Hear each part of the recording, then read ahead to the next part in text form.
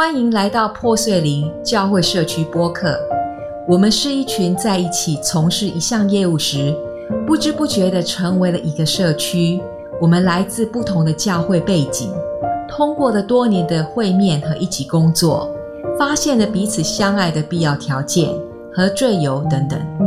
当上帝赋予我们能力去理解他不可思议的爱时，我们发现自己越来越远离制度化的教会。因为稍不注意，我们发现它有时候完全隔绝了我们的日常生活。对于我们和我们的家人来说，这不是一个健康的地方。所以我们回到它简单的福音，认识上帝，被爱和彼此相爱。也许这个地方可能会激励一些像我们以前一样无意中发现自己没有生活活力或教会的人，再次渴望地追随他。每一季我们都会分享我们成员的故事，分享我们如何找到基督的原始、未经编辑的旅程，以及我们今天的生活。我们希望通过分享我们的故事，可以激励他人避免我们所犯的错误，并鼓励彼此继续前进。您好，今天的内容是我们播客第5季的开始。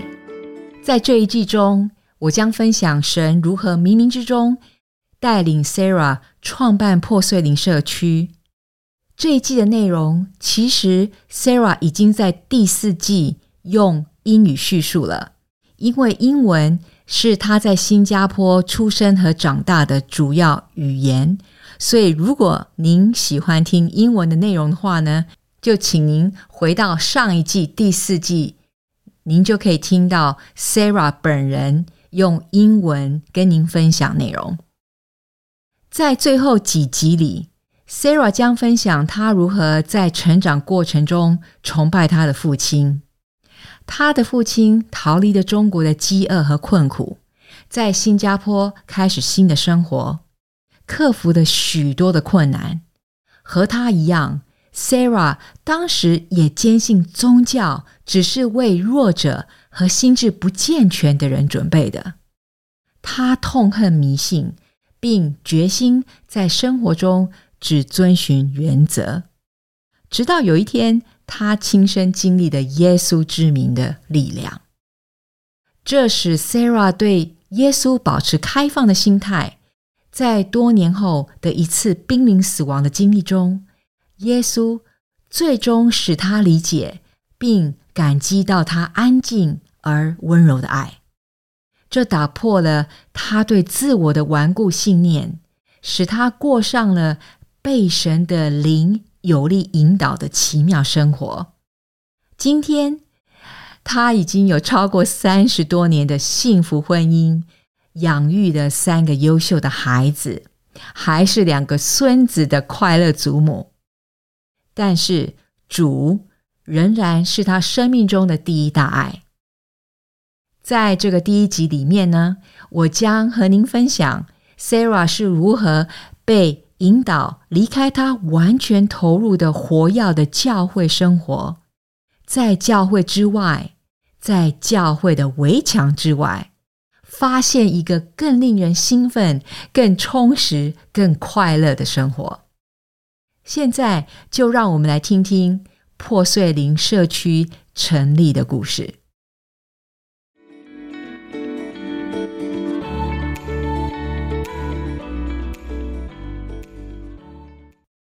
大约40年前，我个人与神的相遇以及随后的生死经历，使我感到谦卑，并使我一头扎进去寻求神的旅程中，发现神是什么样的，然后来了解他。我也开始积极地参与教会和基督教世界的活动。但大约在25年后，我发现自己很奇怪的就离开了教会机构，只是再次单纯的与他同行。我发现我并不孤单，还有许多像我一样的人，仍然坚持着对上帝的那点火花，也许是破碎的、莫名其妙的、有点困惑的。他们很高兴再次发现，在教会之外，在教会的围墙之外，与主耶稣一起过着激动人心、快乐无比、充满精神和力量的生活。通过过去10年，神让我们以不同的方式体验他的教会，并教导我们什么是真正的教会。从一开始，从圣殿到早期的教会，值得注意的是，我们发现我们已经绕了一大圈，被神教诲，回到的最初的样子，一个移动的圣殿。神寻常探访，没有盛况或花哨，在我们这个破碎林小社区里，只有我们和神。这个内容是关于社区群体。我的导师之一 B.C. 牧师曾对我说，没有社区群体的基督徒是不完整的。当我们在社区群体中，我们才会看到自己最大的变化。我发现这一点非常正确。的确，不然个人怎能进一步的成长呢？确实是当我们必须与他人共存的时候。我相信任何与兄弟姐妹一起长大的人都能认同这一点。我有12个兄弟姐妹，我们共用一个厕所和2个浴室，我们不得不分享许多东西。在于有些事情上呢，我们同意，我们不同意，我们一起玩，一起学习，我们借由互相妨碍、争吵，去解决我们的分歧和设定彼此的界限。最终，我们成长和学会去爱，互相给予恩惠，欣赏并尊重彼此的个性，因为我们是一家人。在与门徒最后的晚餐上，就在犹大离开背叛耶稣之后，彼得发誓愿意为主而死之前，耶稣这样说：我给你们一个新的命令，彼此相爱。我怎样爱你们，你们也要怎样彼此相爱。你们若是彼此相爱，人们就认出你们是我的门徒了。这是记载于约翰福音中第13章34到35节。这个爱基督教兄弟姐妹的命令，往往是困难的，甚至不可能的，因为我们都充满了人性的弱点。也许这就是为什么它必须是一个命令，而不是请求。犹大认为他知道一个更好的方法来管理和经营耶稣的事工，而彼得则认为耶稣要在他们国家做一个蔚为壮观的事情，并想在其中扮演一个重要的角色。两者都惨遭失败，其余的人由耶稣亲自挑选和培养，情况也好不到哪里去，他们根本不听耶稣所说的。什么是使他们有资格成为耶稣的门徒？唯一就是彼此相爱。正是因为通过被破碎的旅程，我才发现彼此相爱的能力只能来自上帝本身。他是完美的爱的化身，一种没有限制的爱，一种无法比较的爱。我在生意上认识了一些人，我们决定定期呢一起见面，因为他们从我的基督徒生活中多了解了上帝。我们来自不同的教会，不同的背景，来自不同的国家，在不知不觉中，我们成为了一个社区群体。圣灵赋予我们彼此相爱的能力，他使用神迹、异象、故事和真理引导我们。我们真的是相互的福气。我向他们学习，他们也向我学习。不知不觉中，我们已经转变了。我们一点一点地冲破旧的心态和态度，发现自己越来越像基督，越来越渴慕神。圣经说，我们现在是上帝家庭的一部分，因为社区群体就像一个家庭，人群数量自然很小，因此更容易管理。关系是深层次的，就像一般家庭一样，我们能够更深入地关心彼此，并在一生中照顾对方，至少亚洲文化是如此。但是就像任何家庭一样，我们 COBS 成员也学到了生活旅程中起伏不定的滋味。然而通过它，我们已经成为学习真正爱彼此的人。我们仍然会受伤，有时我们必须挑战愚昧，揭露谎言，纠正错误的态度或行为，但绝对不是针对人。从根本上说，我们知道我们是真正关心彼此的。正如我总是向成员们解释，对任何人来说，比起用基督徒的善意忽略和掩盖错误行为，去直视和对视问题都要困难得多，也不愉快得多。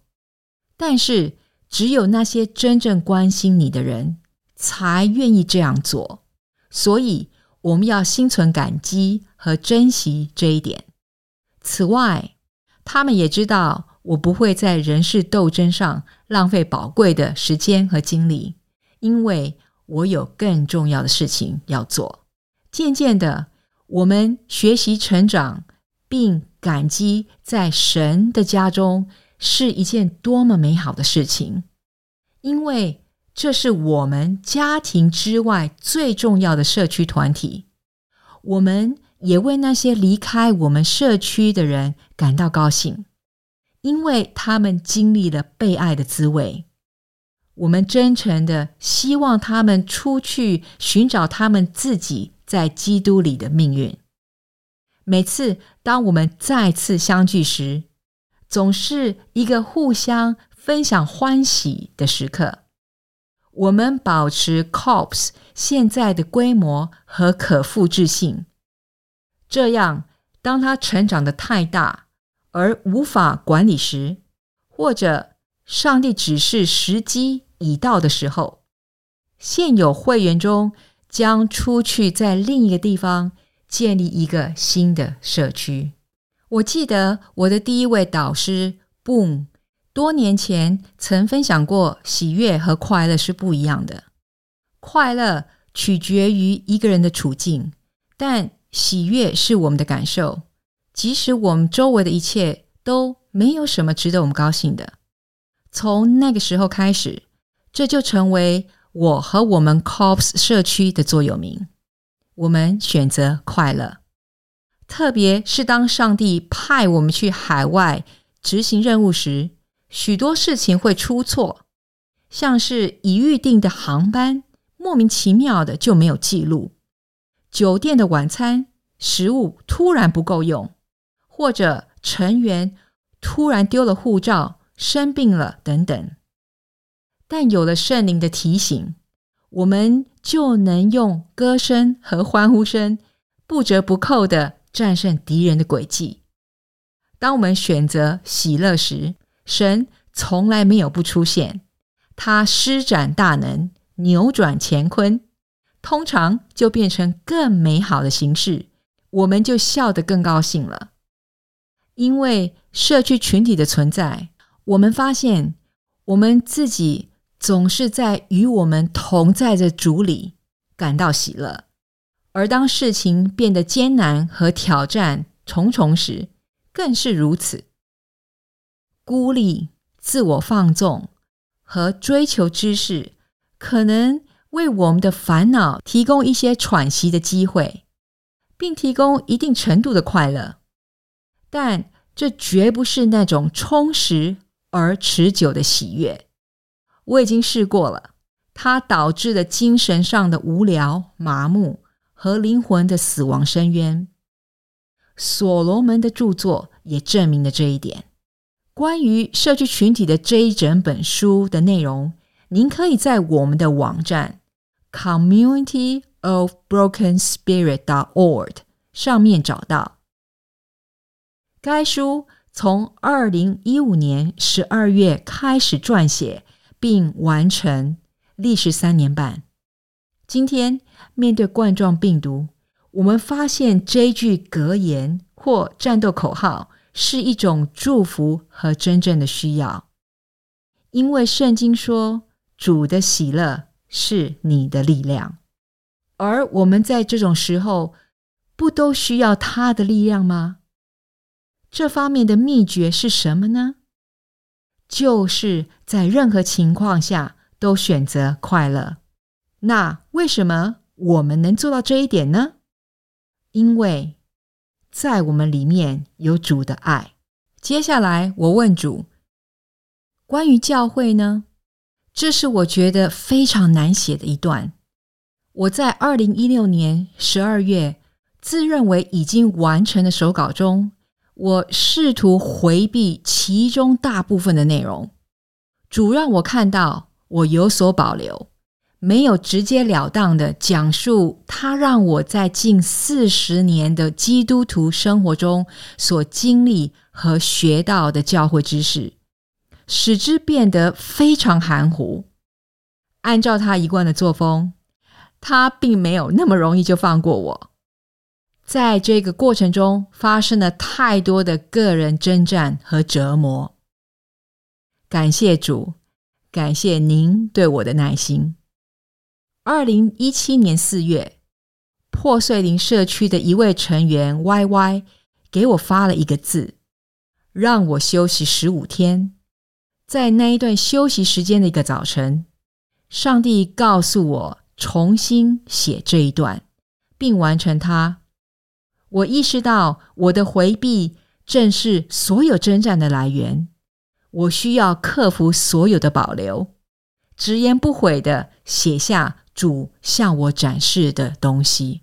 从2017年5月2日深夜开始，我一直写，一直到了凌晨2点半完成了初稿。经过这么多月的挣扎，这些话从我的灵里轻松地流向我的键盘，我松了一口气，终于可以丢弃我所有涂鸦的纸屑了。5月5日，我连续工作了3个长夜之后，我完成了写作。对我来说，这简直是个奇迹，因为我正遭受严重的颈部问题，我无法真的坐在电脑面前工作超过1个小时，而不感到僵硬或极度疲劳。现在经过3天的艰苦努力，我惊讶地发现自己完全没有疼痛，也没有不适感。我的颈部和肩部已经很久没有这样好的感觉了。在主带领我们离开上一个教会后，我和我的先生寻找一个可以去的教会已经好几年了。每当我们访问一个地方的时候，我都会向圣灵请求，有时还抱着很大的希望，但根本无法得到他的批准，无法在任何地方定居下来。我越来越绝望了。现在是一个题外话，2年前我们被引导到女儿们告诉我们一个刚刚开始的小教会，我们以为我们终于可以和他们一起在那里扎根了。但遗憾的是呢，该教会在冠状病毒期间关闭了。有几次我向主哀求，他总是用这个熟悉的诗句来回答：湖里有洞。我心里微笑，因为我对马太福音第8章第20节这段经文真的很熟悉。湖里有洞，空中的鸟有窝，人子却没有地方安放他的头。我停止抱怨了，因为我感到安慰，耶稣真的理解我经历的情形。我知道在这一段漫长的孤独和隔离时期，我只需要相信他。这也许是我的另一个破碎的成长，来断绝绝对舒适的教会生活的依赖。然后主带我上了一堂历史课，从圣殿的起源开始，到今天的圣殿，我们的教会。我将在下一集继续和您分享，您可以在我们的网站上找到这方面的著作 communityofbrokenspirit.org。 听完 Sarah 第一集的故事，您觉得有些共鸣吗？如果您可以在哔哩哔哩或者是在 Apple Podcast 给我们点赞支持，或者写一些回馈让我们知道，我们真的会很感激。在下一周的节目中， Sarah 将深入探讨多年来存在的多种类型的教会，从会幕到所罗门王的圣殿，再到我们今天知道的教会，以及神对现代教会的远景是什么。下星期见。听完今天的内容，您的感受如何呢？如果您觉得这一集引起了您的共鸣，或者您想分享你的故事，请在 Apple 播客上点赞和评论。通过点赞和评论，您不仅鼓励我们制作团队的辛苦，您同时也帮助了更多人找到这个播客。如果您有兴趣，我们在 communityofbrokenspirit.org 也有一个博客，每周发布2次。我们会在 communityofbrokenspirit.org 分享会员过去和现在的故事和我们期刊的部分内容。感谢您的收听。在此刻，我们也要鼓励您，请记得，在天父的眼里，你永远是很重要的。